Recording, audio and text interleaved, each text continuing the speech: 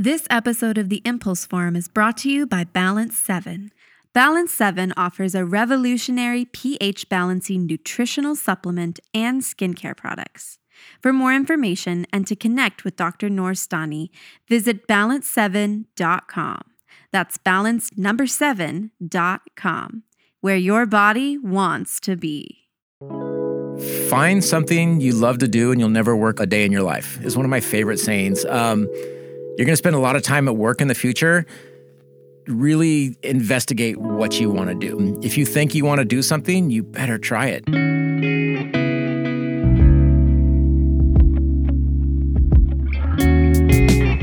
You're listening to the Impulse Forum, where imagination, education, and inspiration meet to create enterprise.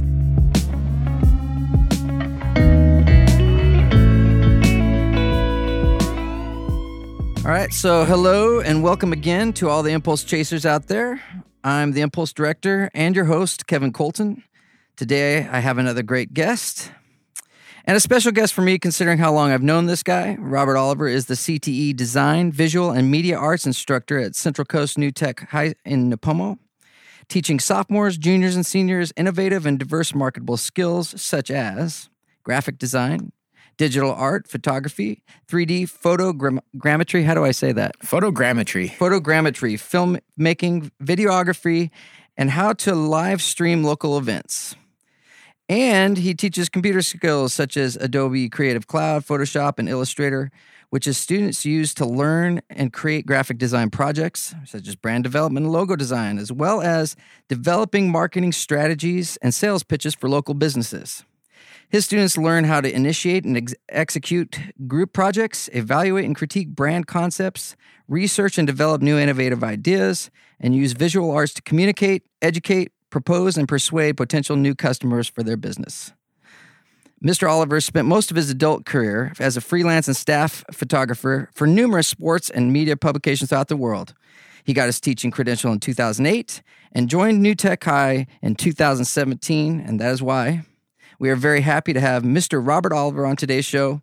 Welcome to the Impulse Forum, Mr. Oliver. Yeah, thanks for having me. So I was thinking about it today. We go back a ways. It's actually 40 years this year. In 1980, when we were in the same sixth grade class, which is kind of North crazy. Oceano Elementary, not even a school name anymore. That's right. Not even. That's right. It's now Fairview. It's not even there. But Mr. Usselton, he was a great sixth grade teacher, which I was thinking about a lot. How much, we had a good influence. And he was one of the teachers that I remember from my early days. There's a lot forgot, but there's some certain teachers stuck with you, and Usselton was one. And then here you are now. Yeah. So we ran in different circles in high school, but I remember seeing you about sophomore year, I think, showing up around AGHS, always with a camera in hand, taking pics for, was it yearbook? Yearbook, photography classes. So I was pretty lucky. So when I was 5 or 6 years old, my mom set up a darkroom in the bathroom of our house. And I fell in love with photography in the bathroom at my house when I was like 6 years old. And ever since that point, I kind of always wanted to be a photographer.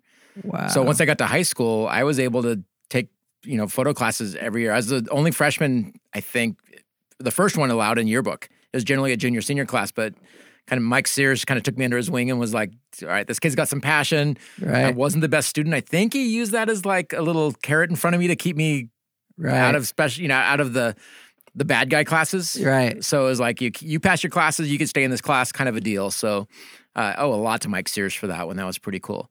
Wow. So through high school, I got to take pictures all 4 years, and I kind of quit playing sports so I could take pictures more. So. Right, because you were doing football. Yeah. We did soccer together, I think. Yep. And so it became a driving passion in your life. Yeah, and in our sophomore year, Joe Dickerson was hired. So I never got to work with Tom Fisher. We were kind of talking about that. Right. I did a little bit, but like Joe Dickerson was hired, and he was one of the first people in my life that kind of showed me that I could do this. Like people in my life were telling me this is a dumb idea. Don't be a photographer. You're not going to make any money.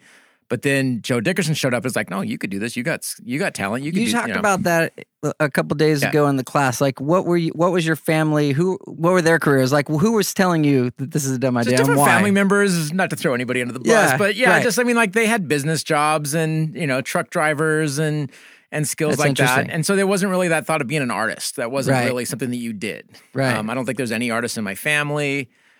Yeah. But it was like that whole time, it was like, that's what I'm going to do. That's what I was meant to do. That's what I'm going to do. And so luckily I had people in my life at the high school level that were able to steer me in that direction.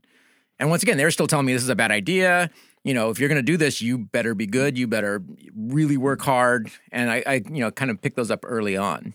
Even your teachers were saying that? Well, I mean, it was still like being an artist is not a great way to get rich. Right. And so, they're still telling you, it's like, okay, this is not the best way to make money, but if you've got to do this, this is how you're going to do it. Right. And I still Joe Dickerson is still a mentor to me today. I still will go get together and have lunch, talk business. And it was, it's just been that lifelong relationship I've had with him. I've had a few teachers like that over the years that I've been able to stay connected with a little bit. But Joe Dickerson would be the main one. I mean, I credit him with a lot. So okay, so you're got a driving passion, and that guided you sophomore, junior, senior. So it kind of kept you on the straight and narrow as far as grades, and on the it had something to do. Or our high school counselor was literally, it's like you could have photography classes every semester if you pass math. Right. As long as you pass, if you fail math, I'm going to have to take you out and put in math support. So pass your math, keep in photography. And so that was enough incentive for me to bust, tail on math to get through it. Right. So yeah, and that was like that carrot in front of me. I think, through high school, that was like, let's keep going. I'll have to bring it in. I have the yearbook for our senior year. We pulled these out because we were trying to find you if you were in the same photography class as my wife was. So we were looking at, there's a picture of the yearbook, and I don't know if you were in this one, but it's the teacher's got the gun. Yep, Mr. Steelhead. Oh my gosh, that wouldn't fly. We joked these about days. that here. It was like, if we did a yearbook staff photo here, we could not do that. Yeah, we were in the dunes. He was dressed up like a big game hunter on a safari in Africa. Targeting students. And there's students that are begging for their life. Sand. Yes. Not going to happen in the next photo. Yeah, no. They're running up the hill. And he had a real gun. It was... Oh, my gosh. Yeah, there's things we couldn't do in today's classroom. So, all right. So I remember that well. And I think there were points he actually did want to kill us. So times have changed. Yep.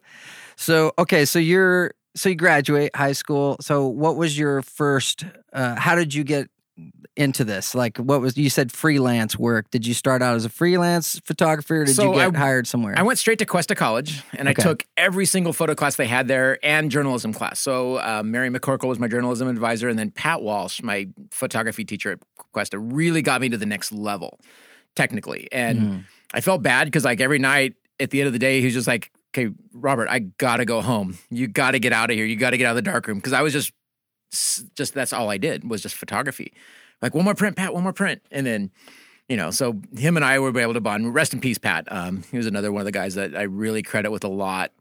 But so, yeah, I took everything they had at Cuesta College. I wasn't really interested in math, science, and English. I didn't really pass any of those classes. I was just there for the photography. And then one day I was living in a Atascadero, waiting tables up there, and I walked into the Atascadero News and told the editors, like, hey, I think I could help make your publication better. Give me a chance. I'll work for free. Can I do an internship? And so he said, I have a job opening for reporter. Can you write? I'm like, sure. So he gave me a test assignment, and I went out and covered the first defibrillator in the county and came back with my story. Has misspelled the word defibrillator. There's an accent on the R in there. But still was able to prove that I could write enough, which is kind of funny because I wasn't a writer. But that's how I got my first job as a photographer, was writing my own stories at the Atascadero News. So, and from there, I just kind of kept and used every opportunity at that paper to photograph every sport I could get, every event. So even if I wasn't assigned to that, I would go on my own time, go out and photograph football games and whatever event was going on. So that was my start. And did you, as a freelance, did you kind of set your own time? How did that work? Yeah, I was just a staff photographer or a staff reporter. Okay. I got to cover. I mean, I covered I covered the first drunk driving murder conviction in SLO County. Oh, wow. As a reporter that also shot photos in the court trial. But from there, I was on staff, so I just was paid $6 an hour. I was super excited. It was like twice minimum wage at that point. Wow. To go out and shoot photos. And then at the same time, I started freelancing for other publications. I took a picture of a horse catching a Frisbee. while I was there. And I was able to sell that internationally. Like that, I got calls from like a paper in London, one of those like tabloid weeklies from London called, and they wanted that picture. So I was able to sell that to a couple. I sold it in New Zealand and England. And that kind of got me understanding that like, whoa, there's a bigger market out there.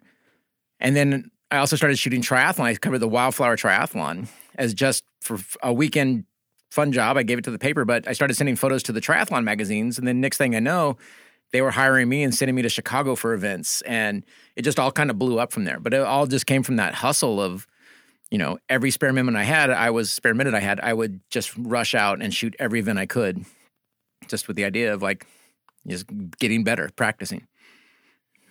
So did you at some point move away, like take a job somewhere else, or did you mention something about a magazine? So I moved around. So I went to the Times-Press Recorder in Rio Grande. So I was a staff photographer there. Now, is the newspaper still in Atascadero? Is that still around? Because the Times-Press Recorder News still does publish, I believe. Okay, because Times-Press Recorder. It might only be an online version of it, but there's still Atascadero News. Yeah, Times-Press Recorder, they were bought up and then I think kind of folded. Yeah. And then I went to New Times. I was New Times' first staff photographer. Really? So I was the first photographer they had hired. So what years are we talking about now? 1990? That would have been 94 when I went to New Times, as I think about it. So I'd been a couple years at the Atascadero News, a couple years at the Times-Press Recorder, and then I was at the New Times for, I think, a year, and then got a job offer as the photo editor of Velo News, which is like the world's largest cycling publication, and Inside Triathlon. So I became their photo editor, staff photographer, and that, boom, really blew up then, so... And that was in Boulder, Colorado. Boulder, Colorado, right. So that was what lured me away from the Central Coast. And how long were you there? I think I was there for 4 years, 3 or 4 years. Did you move right back to this California, or did you guys? So I ended up being at the job at Velo News, I think, for 2 years. And at the same time, got married and had a kid. And then when my wife got pregnant, it was kind of decided as like, I can't I was traveling extensively. I was on the road 30 weekends a year. It's like I was flying somewhere 30 times a year, and kind of figured out I need to be at home more for my kids. And my wife had a kid already from previous marriage, but then we also had a daughter. And so it kind of became this decision to like be better with my family. Scale it back. Yeah. Yeah. Be on the road more. So then, so I still retained a contract with that magazine and photographed for them, but then about a year later, I became the staff photographer at Triathlete magazine, and they were based in San Diego, and so we moved down to San Diego. Back to California. Okay, all right. Yeah. So formative experiences doing all that work, like some of the things that have shaped your work convictions or whatever convictions, or just like things that have happened to you, wins and losses. Like talk about some of the ups and downs of all of that, or was it a straight line up, or what? I consider myself really blessed because I've been able to see the world with I love photography, and photography took me around the world, and like to me, I consider myself extremely blessed, and I could only hope that one of my students gets the same opportunities I had.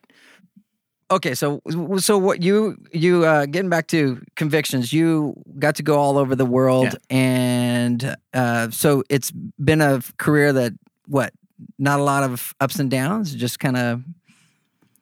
I'm pretty satisfied with where I went. At the back of my mind, I always wanted to become a teacher at the end of this thing. Oh, really? And as the economy crashed in 2008, I was kind of burning out on being a photographer as far as. I love taking pictures, but the business side of it was like just the photoshopping. And that was like, I don't know if 2000 is when the industry kind of switched to digital. Right. And I remember we got brought into Canon's offices in Irvine, California.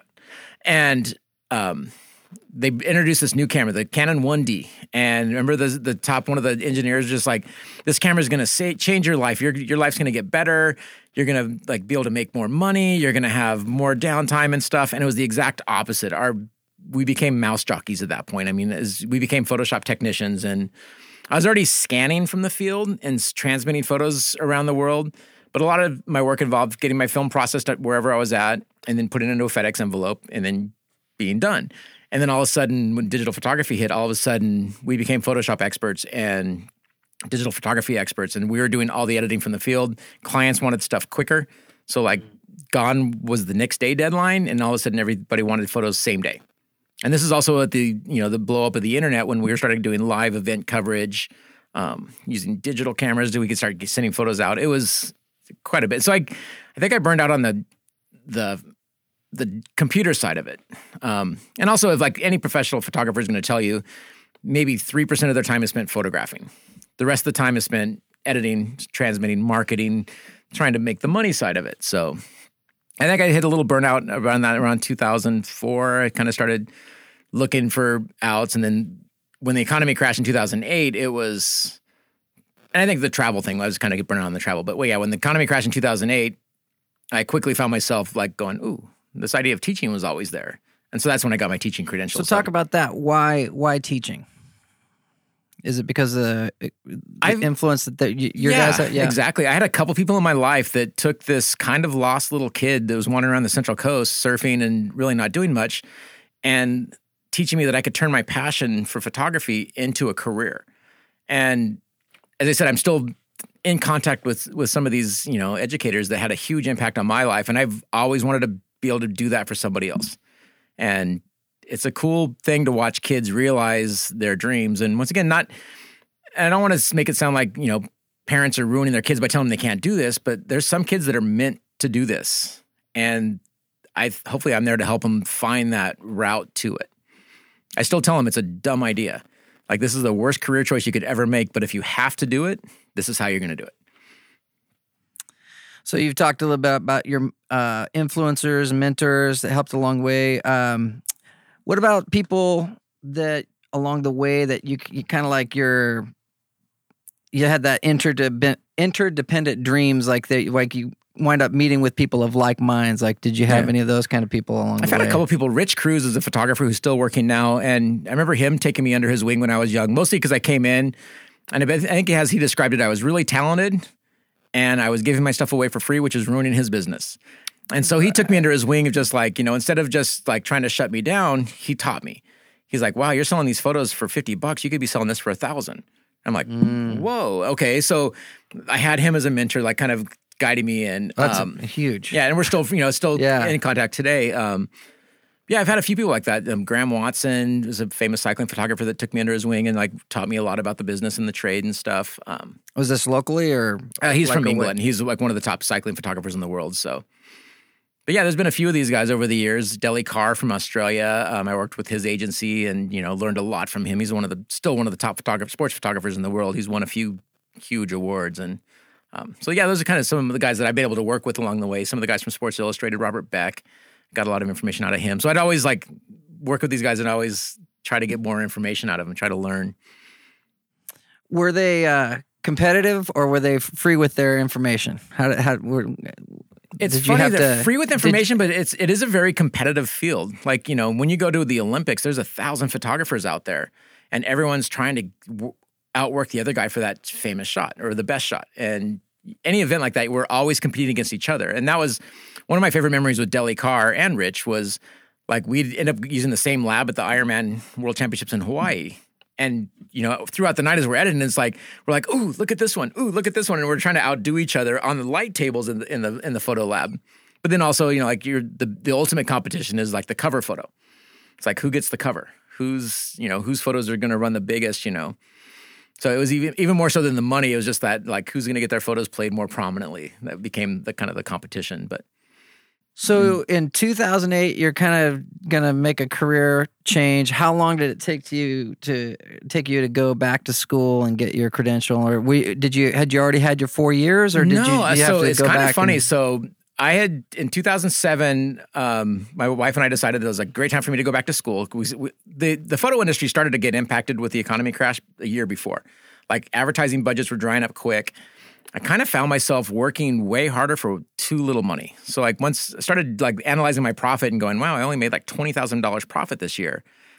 I could do anything and make more than $20,000. And it's like, ooh, yeah. And the amount of work you're traveling around the world and the risk. So I decided to go back to school. So I did 2 years worth of community college in a year because I had really only my photography credits from Cuesta back in the old days. So I went back to Palomar College in San Diego County and did 70 units in a year. Busted through, got accepted into Cal State San Marcos where I was going to get a communications degree. And that was when I got the call from my wife just saying, all that money we saved for college is gone. Because that was right when the economy crashed. And it was like, and so I need a job. I looked, there happened to be a job at San Diego High School teaching part-time photography. and I only needed an AA degree. Wow. And so I applied, and I was in the classroom 2 days later with no idea what I was doing, just, classes full of 30 plus kids, and go. And you got to work earn your credential after you started teaching. So I started teaching before my head was still spinning when I got that first assignment. That's amazing. Yeah. So I teach career technical education, and what I love about CTE is they really work on bringing industry people into classrooms. So God, bless the teachers that, come out of high school and decide they want to be teachers. CTE teachers are generally industry professionals that come back to teach afterwards. And so every one of these CTE classes should have an industry professional in there running it. And so that's the idea. They take that my experience as a photographer professionally, it meets or exceeds what someone could learn in the classroom. And so, in my opinion, I think it exceeds. I think there's a lot that you learn on the road and in the field that translates to learning for kids. Absolutely. So, well, I think that's one of the convictions I was wondering about. Like, how does your life experience working all those years? How does that translate when you're teaching in the class? As far as how does that shape what you share with the students? I'm sure you remember. So when we were in high school, that was when they introduced the ROP program. And ROP is CTE. They morphed the name of it, but it's the exact same thing. Industry professionals teaching classes that are designed to get you straight from high school to a career. We call it, college and career technical education now because it's like we want to get you into college or a trade school or a career.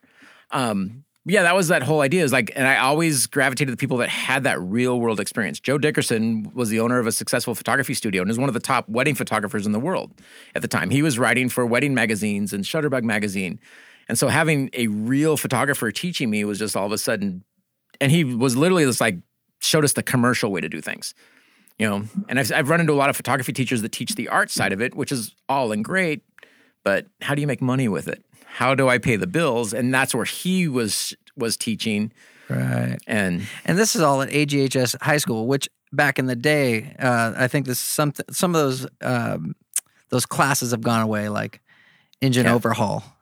Yeah. I remember taking engine overhaul in high school, and I was like, this is incredible to have that experience. And if that kind of those kind of programs go away, you're left with a lot of you're learning self-esteem and you're learning all these things that it's like, but how do you translate these general ed classes into real world? Yeah, we have a classmate that teaches automobile technology at Arroyo Grande High School. We've been friends with him forever. And so it's kind of cool running into him, seeing classmates at AG. They still have a good automobile program. And when we went there, there was literally two parts to the campus. There was the college prep side and there's the vocational ed side. You either took wood shop electronics with Mr. Littleton, or auto shop or Finley. wood shop with Finley. It's like you had all these teachers there. They were all amazing people, or you had college prep. Right. And at some point, we kind of lost that idea and had this great idea, this genius idea that everybody should go to college, which I do not believe in. I believe that some kids are just not designed to go to college. They're designed to work. And we need those trades. We need all those jobs filled. And I think we lost track of that in education. I think the push with CTE now is kind of coming back towards that. Let's get kids some gifts. We have some amazing, ag department classes over here at Napomo High School. We have an entrepreneurship program here at Central Coast New Tech High. Right. And I think there's a lot of kids that are served by those programs that you try to cram calculus down their throats all day. It's just not going to resonate with them.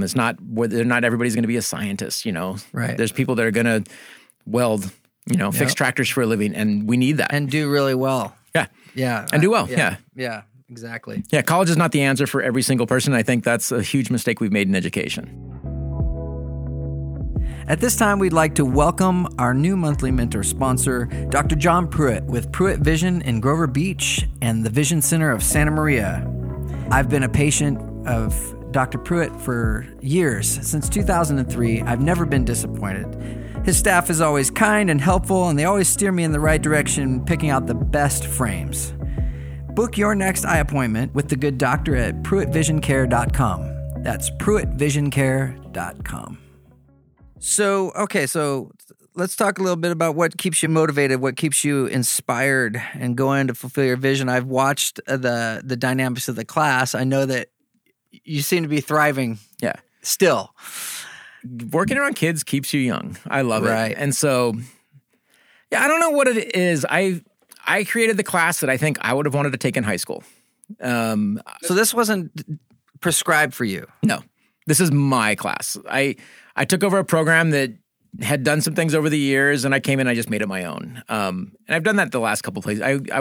I last taught at a Last Chance high school in Hemet, California. And it was a rough place, and it was an amazing experience. I loved, working with those kids. And when I got hired here at New Tech, it was that same thing. It's just like, I'm going to do what I do. I'm going to teach what I like to teach. I'm going to create the class that I would have wanted to take. And a lot of that is that choice. I hated being told I had to do this one thing when I had my own ideas. Like, that was my thing in high school, is like I would get bored so easy, and challenge me. Let me come up with my own ideas. And, and that I kind of teach off this mantra of like, I try to teach the kids how to think, not what to think. Amen. Yeah. It's just, Exactly. And that's something that I've run into like all around, is just like kids don't necessarily know how to think when they get out of high school. Well, for example, you had, I was watching you work with the one student about how he needs to put the lights away. Mm-hmm.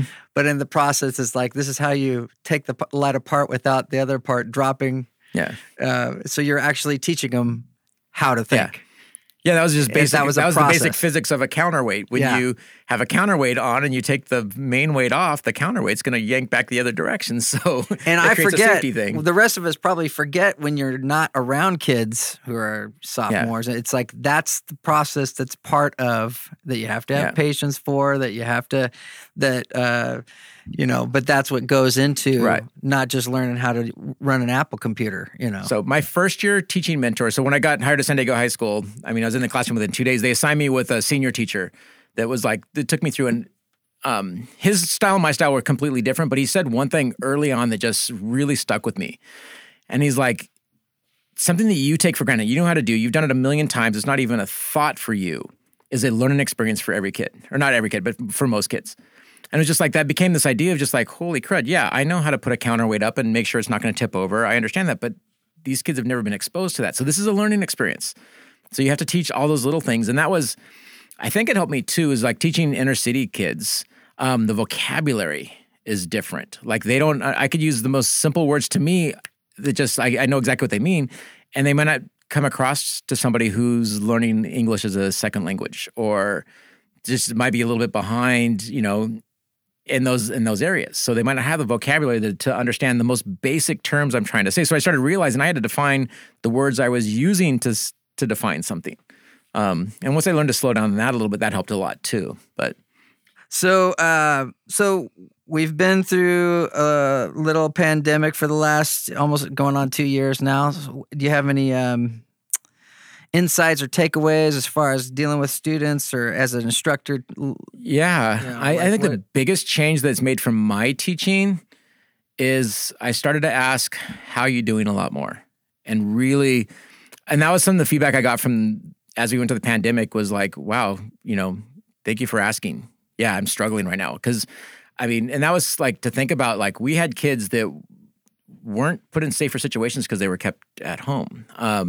Not everybody's home life is great. And so some kids loved it. They got to sit in their bed. They didn't have to change out of the pajamas. They got to play video games every second of the day while pretending to be in class. And there were other kids that didn't have good places. And that was just one of the things is like, I had to remember that the kids were going through trauma. All of a sudden they were taken away from their friends. They were taken away from their social activities. They were taken away from sports. Everything just stopped. And we just put them in their rooms and expected them to like learn.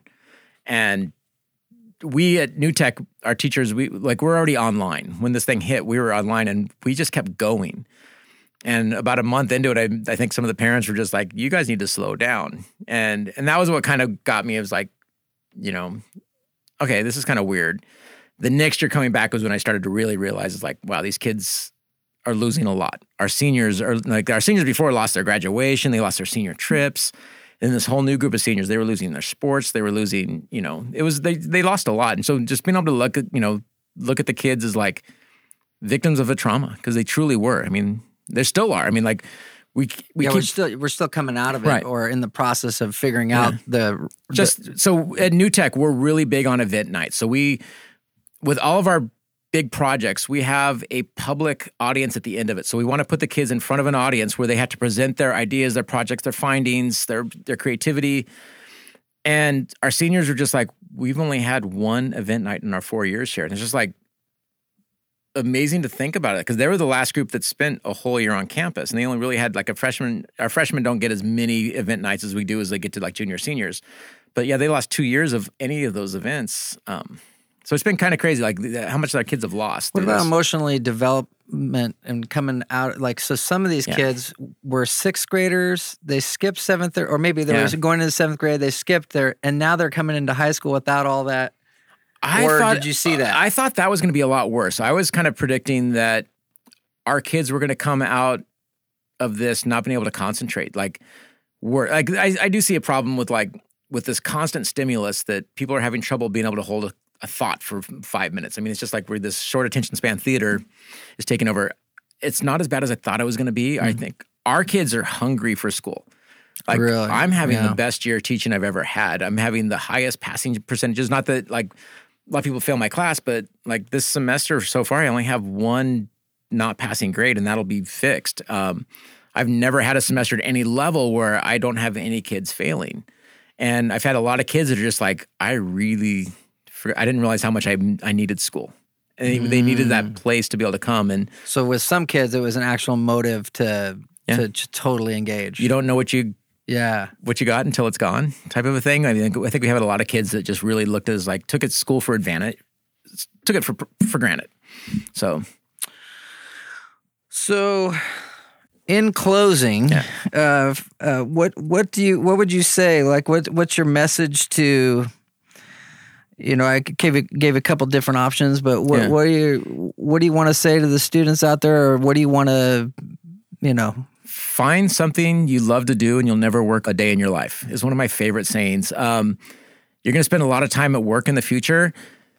Really investigate what you want to do. If you think you want to do something, you better try it. And that's something that schools, I don't think we do a good job of, is giving kids a chance to explore different careers. But if you think you want to work in a veterinarian office, try to get a job shadow at one. Try to come in and spend some time, interview people, figure out a way to experience that life before you invest 4, 6, 8 years of school on it. But yeah, just really search. That's one of my saddest things as a teacher, is seeing kids that haven't figured out what they want to do. I was so lucky because I wanted to be a photographer from day one. I knew what I wanted to do. It was a tangible goal that I was able to reach. And we have students that don't have any idea of what they want to do. They don't know what's out there to do. And that's something I wish we could do as better as educators, is help them explore different career options.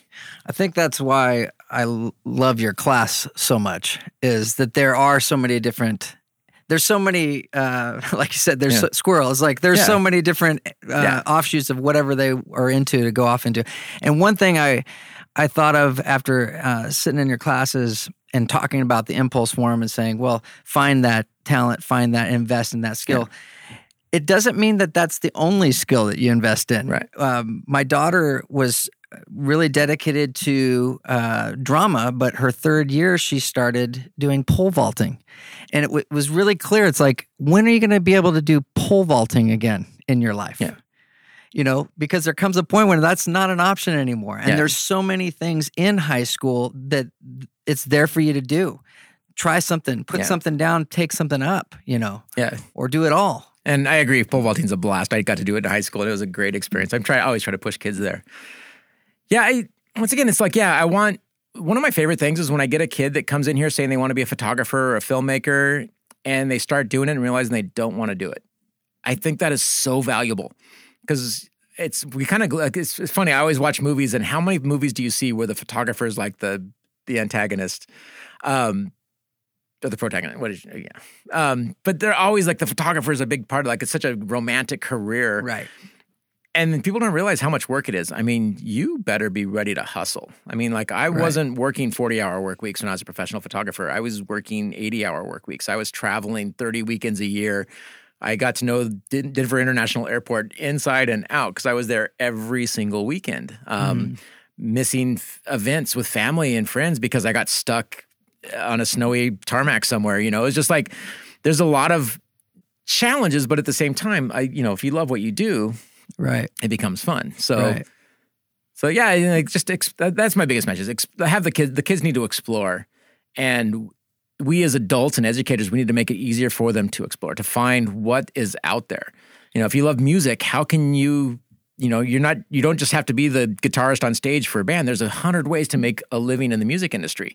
And not all of them are the best intelligent decision as far as becoming rich, but I don't know. Again, this might sound really cheesy, but I don't think you can measure wealth with the amount of money you make. I think, experiences are so much more important, and just having that quality of life. I know some rich people that are really miserable, and I know some poor people that are really happy. I think it's what you value in life that's like kind of the important thing. And if you value your career, if you love it, I think you're going to be a happier person. So it kind of goes back to that really stupid joke. It's like, I don't know if it's true, but John Lennon's teacher asked him what he wanted to be when he grew up, and he said happy, and the teacher said, that's not the right answer.